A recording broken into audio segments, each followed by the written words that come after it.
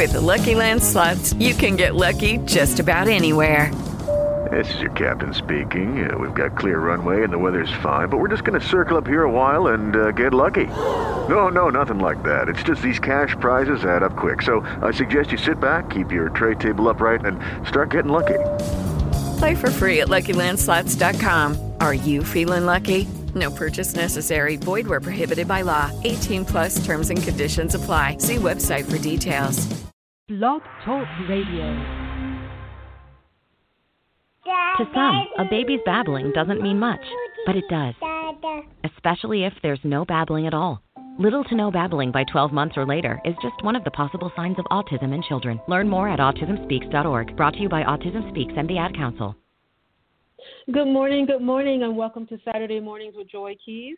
I'm your host, Joy Keys, and I want to thank you so much for tuning in. You can follow me on Twitter at Joy Keys. Also, check me out on Facebook, Saturday Mornings with Joy Keys, and on Instagram, Saturdays with Joy Keys. I just want to say thank you for your support, and I see different comments and likes. I really appreciate that. Also, for those of you who may not know, you can follow us on Stitcher, on Spotify, on iHeartRadio, Amazon Music, iTunes, as well as here at Blog Talk Radio.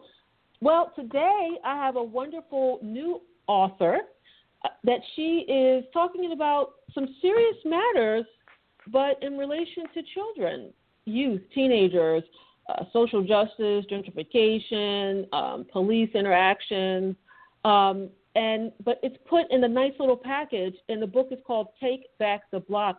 Good morning, Chrystal D.Giles. Hello, how are you? I'm happy to be here.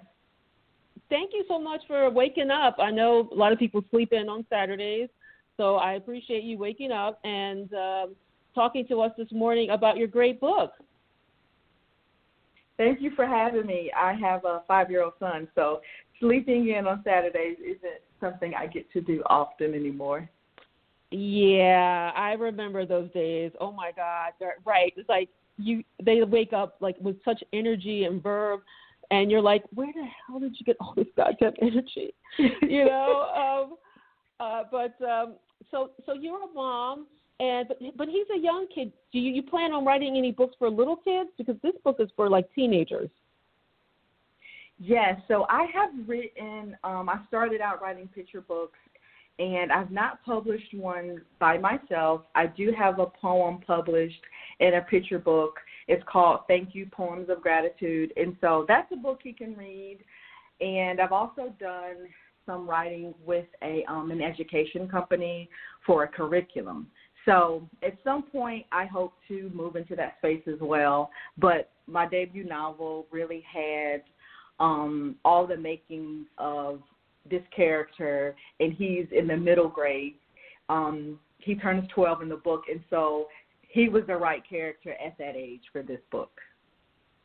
Now, I understand you were an accountant, or you are an accountant. You're like the money person. How did the writing situation come about from accounting? That's true. I have an accounting degree, and I still work in the finance space. And so I've always loved accounting and numbers. I was a part of an academy of finance at my high school. And so since then, I knew I wanted to be in that space. But as a young person, a very young person, I love to read. Going to the library was one of my favorite things to do. And I really would escape into the pages of a book as a young person. I never really thought about myself as a writer, though, until my son was born. And so I started, along with my husband, to collect books for him and his library because I knew I wanted him to be a reader like me. And to be quite honest, I was saddened that I could not find enough books with little black boys on the front. I wanted, I got the classic books that I read as a young person, but then I also wanted very particular books. I wanted to find books about happy black children and fathers and all of those things, and it was very hard for me to find. And so I kind of went on a research craze, and I found so many statistics that were disheartening about the lack of diversity in the children's book space. and there were some books out there, but just not enough. And so that actually started me on a path of writing picture books. I remember taking my daughter to the library. I can still, in my mind right now, remember the smell. Like the smell of going into the library of the books. Not a bad smell, like the book smell, the paper. And it's so funny because my family was a family of readers. So my parents always had books around. I remember my stepfather reading to us. And so I grew up reading, and I took my daughter the same thing, to the bookstore, to the library. And it's funny that everybody doesn't read, though, Chrystal. You know, that's a very... You are right. You go to people's houses, they don't all have books. Everybody does not have books. And it amazes me because I have so many books, you know? That is so true. I don't know how some people kind of go to the reader route and not. It may be like you said, you grew up in a house of readers and books were important to you.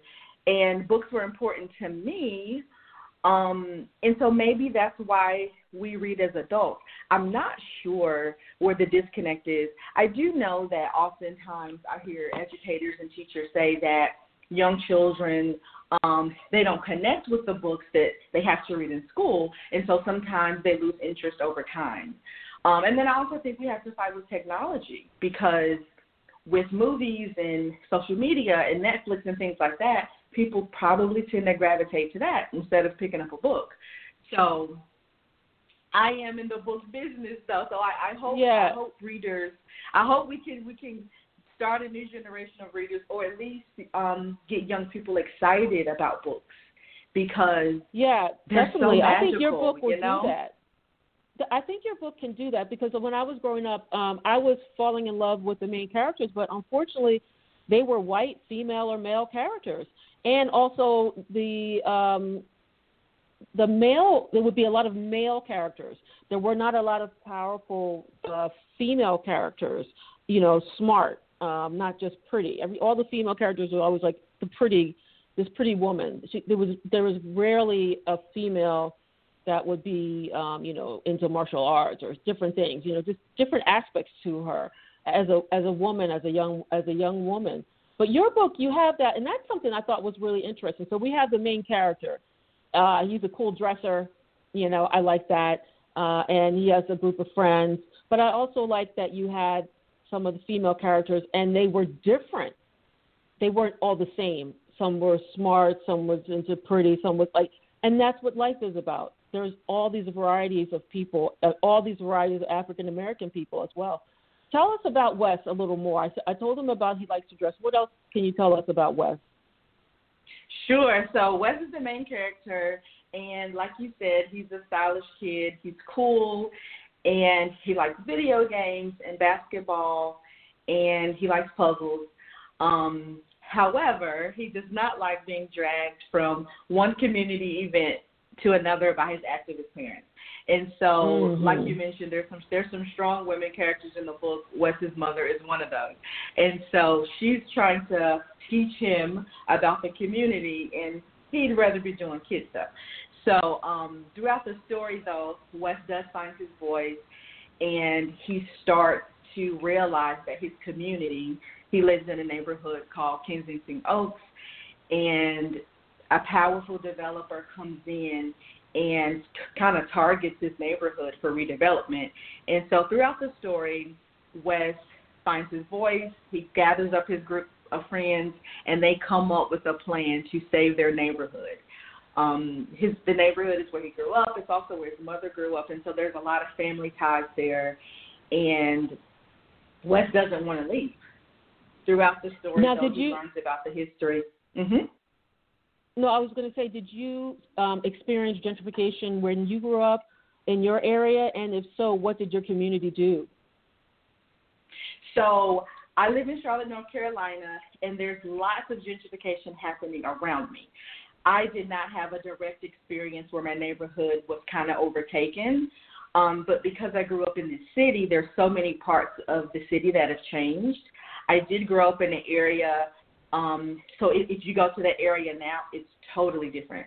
I went to an elementary school that was in quite honestly one of the poorest neighborhoods. I think at some point my elementary school was rated like last in the city.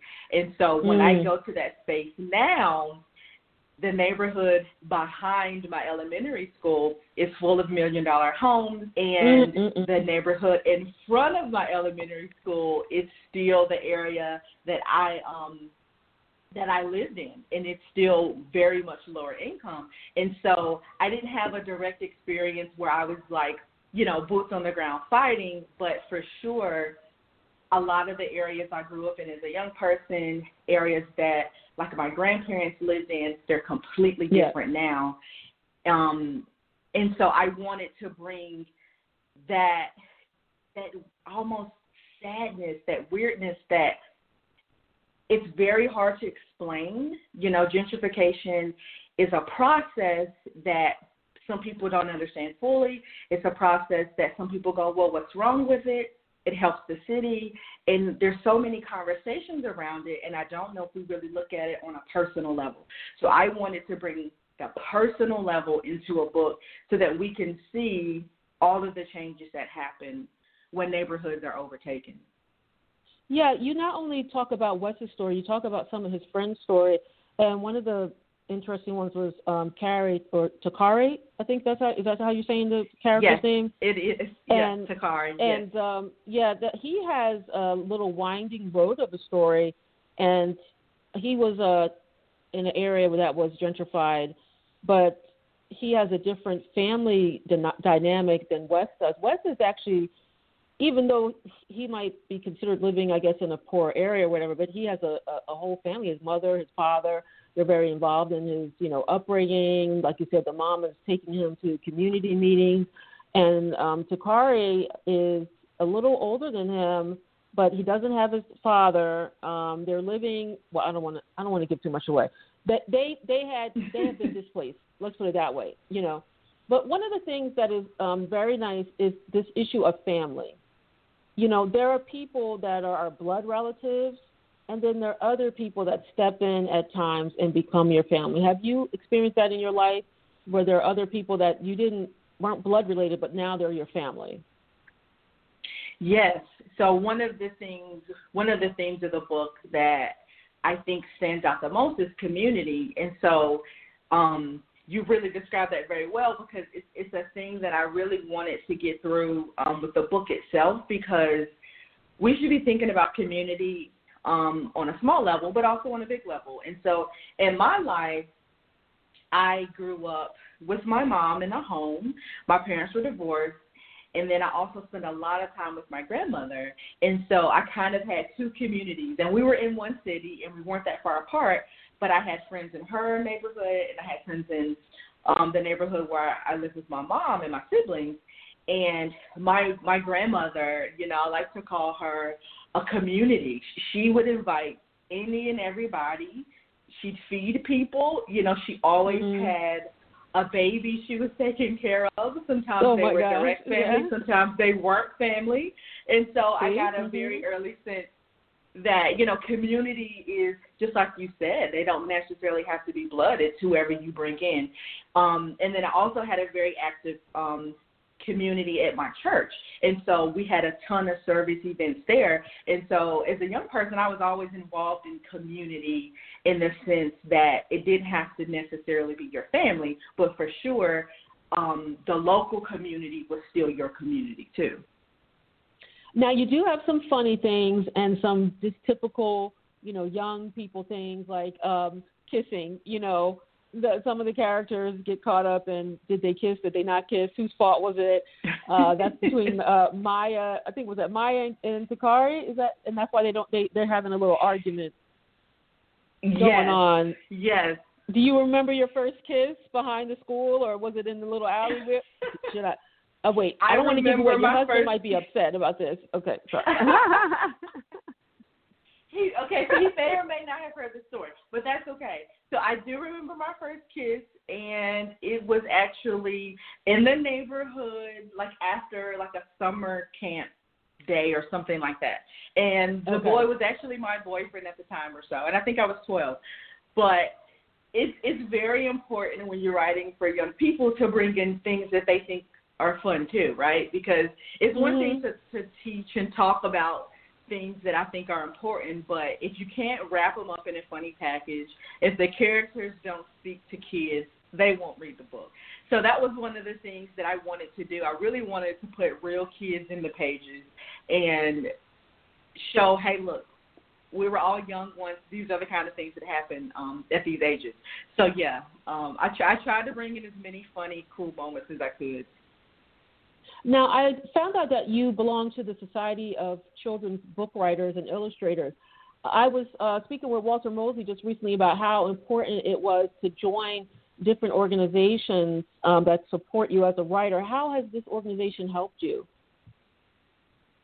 So I entered into this space, like I said, I didn't have a writing background at all. I came from the business world, and everything was finance, and it was black and white. And so I was really a fish out of water when I started writing. And so I linked up with SCBWI. I joined some critique groups, and I have a lot of writing friends that are a part of the organization. They put on conferences. They're a national organization, but they have regional kind of groups as well, so you can link with your regional groups. And they are actually starting an initiative that I'm super excited about. It's equity and inclusion, and it's an initiative they really started this year, and each region is going to have an equity and inclusion team. And so I am actually co-leading the team for the Carolinas region. I'm super excited about it. So we're going to start doing a whole lot more programming that's inclusive, a whole lot more scholarships and grants and things of that nature. So I'm very excited. The organization has been around a long time, and they do a lot, and they have amazing conferences, and they really support the writing community. But now we get to add this inclusive part to it, and I think we'll see a lot of great things come out of it. Tell us about Pitch Wars, because that's kind of what was a catalyst for this book, I believe, correct? Yes, it was. So I decided to go all in. So I applied for every possible mentorship I could.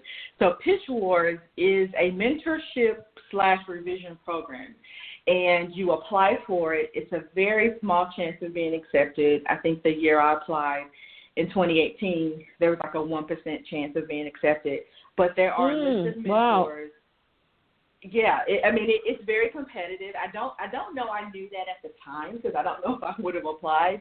But thankfully, I was selected, and I got paired with a mentor, and you enter this really fast-paced revision. And so you have about 3 months to revise a lot for your book. And during that time, I actually rewrote the whole novel. And at the end of the Pitch Wars revision cycle, there's an agent showcase. And it's really competitive, and it happens very quickly, but you post your pitch for the book, and agents read the pitches, and then they select. So anybody who knows about the book world or doesn't, if you want to be traditionally published, you need an agent. And agents are very hard to find. Some people query and look for agents for years. You know, some people have been looking for agents for 5-6 years. And so I had queried this story and had not had I had some luck, but not a whole lot of luck getting an agent. So the Pitch Wars agent showcase was like the catalyst, like you said. It pushed me kind of ahead, and I got some really good eyes on the book. And so that is actually how I found my agent, through Pitch Wars. That's amazing, because, this was your first book. So many people, like you said, for years are trying to get their work out there. Do you think the Internet has helped you in terms of networking? Because in the past we didn't have, that access, like a quick access. You could look up an address, a phone number, organizations such as, the Children's Writers Association things.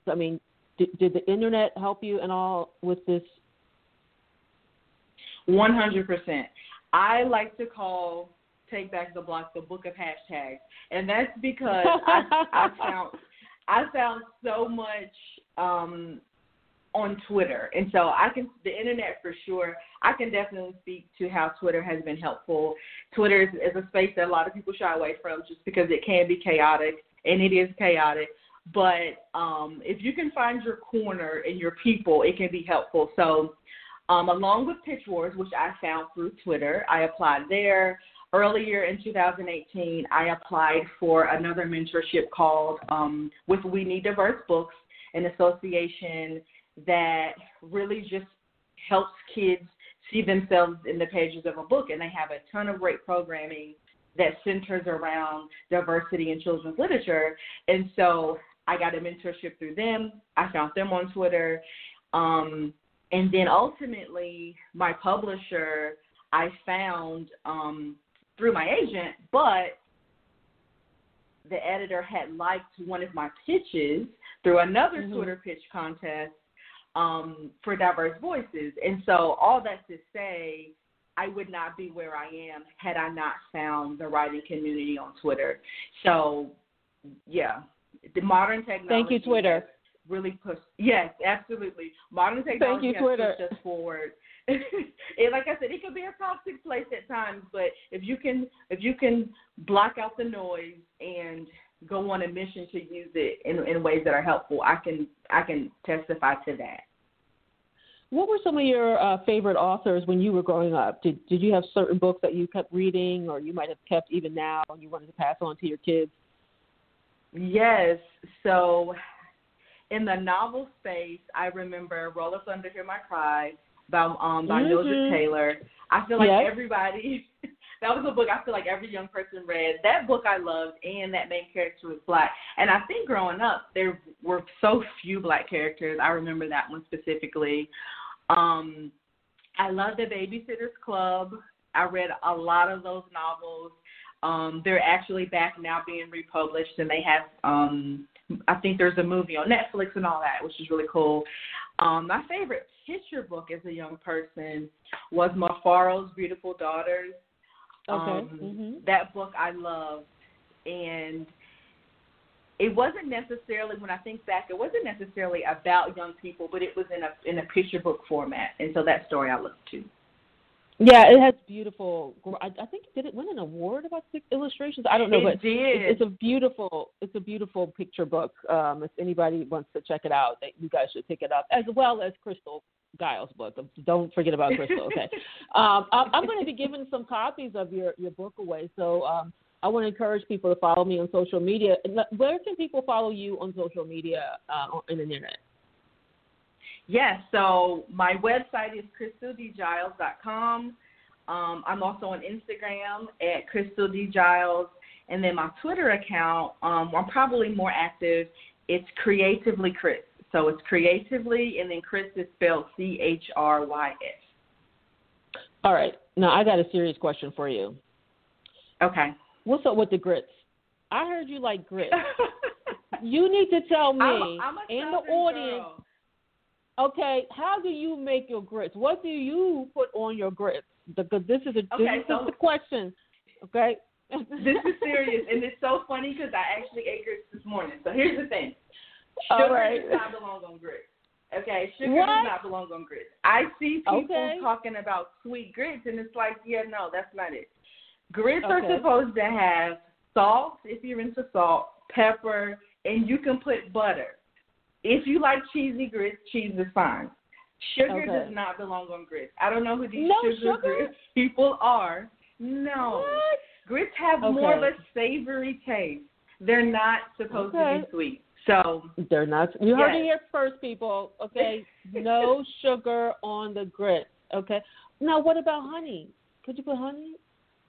No. If you want to eat oatmeal or something like that, I'm not a big oatmeal eater. But if you want to eat oatmeal, you can put some fruit and honey on that. That's different. That's different. Okay.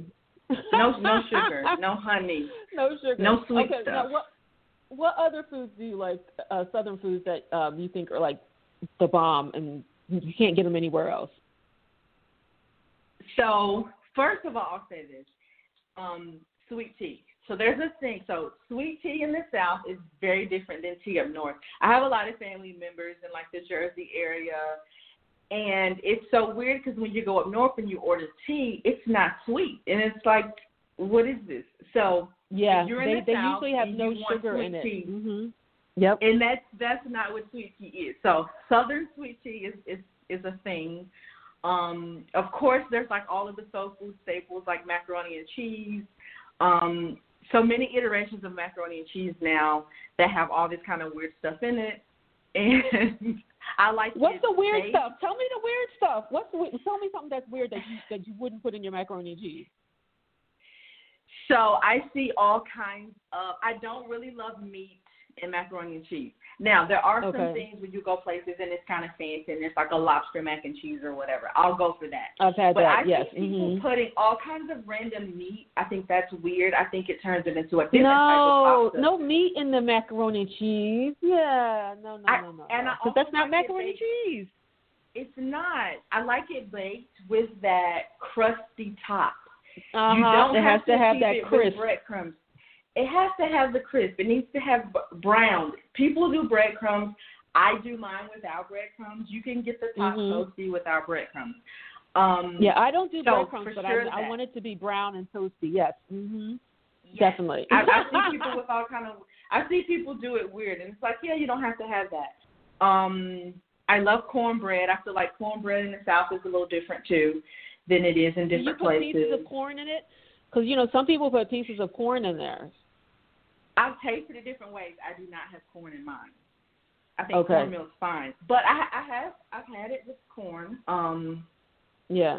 I've liked it that way. It just depends. This is funny.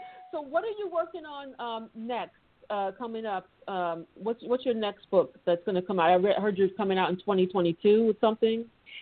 Yes, I have another book releasing next year with Random House, and it's another middle grade novel. It's contemporary. This time, instead of it being set in an urban setting, it's set in rural North Carolina. And I'm excited about it because it's a story that I want to tell. It's also been a little bit of a challenge for me. I think because I'm promoting this book, I'm drafting another novel, and I'm editing this one. And so this book, it really challenges the perception of Black boys in, like, the American society. And it also involves a lot of cool stuff. I get to include some really cool music in it, and I get to include some of the kids are playing chess, which I think will lend to a lot of really good metaphors and things like that. And so that book, it doesn't have a title yet, but it'll be out sometime summer or fall of next year. Wow, and she's a mom, people, and she's a wife. Like, when do you sleep? When do you sleep? When do you have your me time? Self-care is very important, okay? Don't forget about Chrystal. Self-care is important, and I have not done a great job at that. I have to admit the pandemic has been extremely hard for self-care. I hope at some point we'll get it together and our government will serve us in the way that they're supposed to, and we can get back to a little bit more normalcy, because I do love self-care. I just have been neglecting it over the past bit. My son's been doing virtual kindergarten at home, which is very challenging. And so there's so many things that take away from me time. But I'm deadline driven. I like to get things done. And so I guess right now I am pushing as hard as I can to get things done. And I hope one day very soon I can take a pause and a break, and maybe I can go on vacation. I don't know when that'll be. Well, I'm going to suggest that you take at least 1 minute in the morning. Try to just be by yourself in quiet time, even if it's like 5:30 in the morning, because you got to refresh yourself. We need you to be around to continue writing these wonderful books. I agree with you, and I will do better. This is my mommy voice, okay? Anyway, thank you so much, Chrystal. Thank you so much for coming on this morning. I hope you have a great weekend. Good luck with your son and the schooling and this drama COVID. And I hope that, you're able to continue writing these wonderful books for us. Thank you so much for having me. This has been wonderful. And thank you for supporting the book. I really appreciate it. Yeah. Come back on when you do the other book, okay? I'd love to have you back on. I will do. All right. I'll talk to you soon. Thank you. Bye-bye. Thank you, everybody, for tuning in. I just got off the phone with Chrystal Giles. We're talking about her book, Take Back the Block. We talked about a lot of stuff. We talked about food and kids and first kisses. But the book is really important. It's dealing with young people, gentrification, and how they handle that and how the community around them rallies together.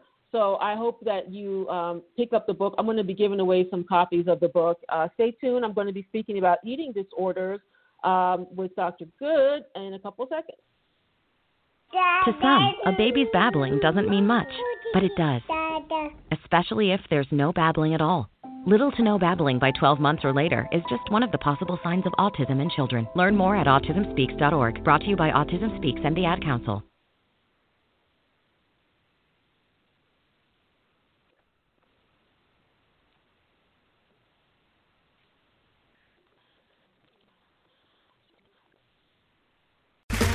Okay, round two.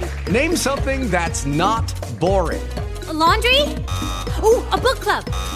Computer solitaire, huh? Ah, oh, sorry, we were looking for Chumba Casino. That's right, ChumbaCasino.com has over 100 casino-style games. Join today and play for free for your chance to redeem some serious prizes. ChumbaCasino.com. No purchase necessary. Void where prohibited by law. 18+ terms and conditions apply. See website for details.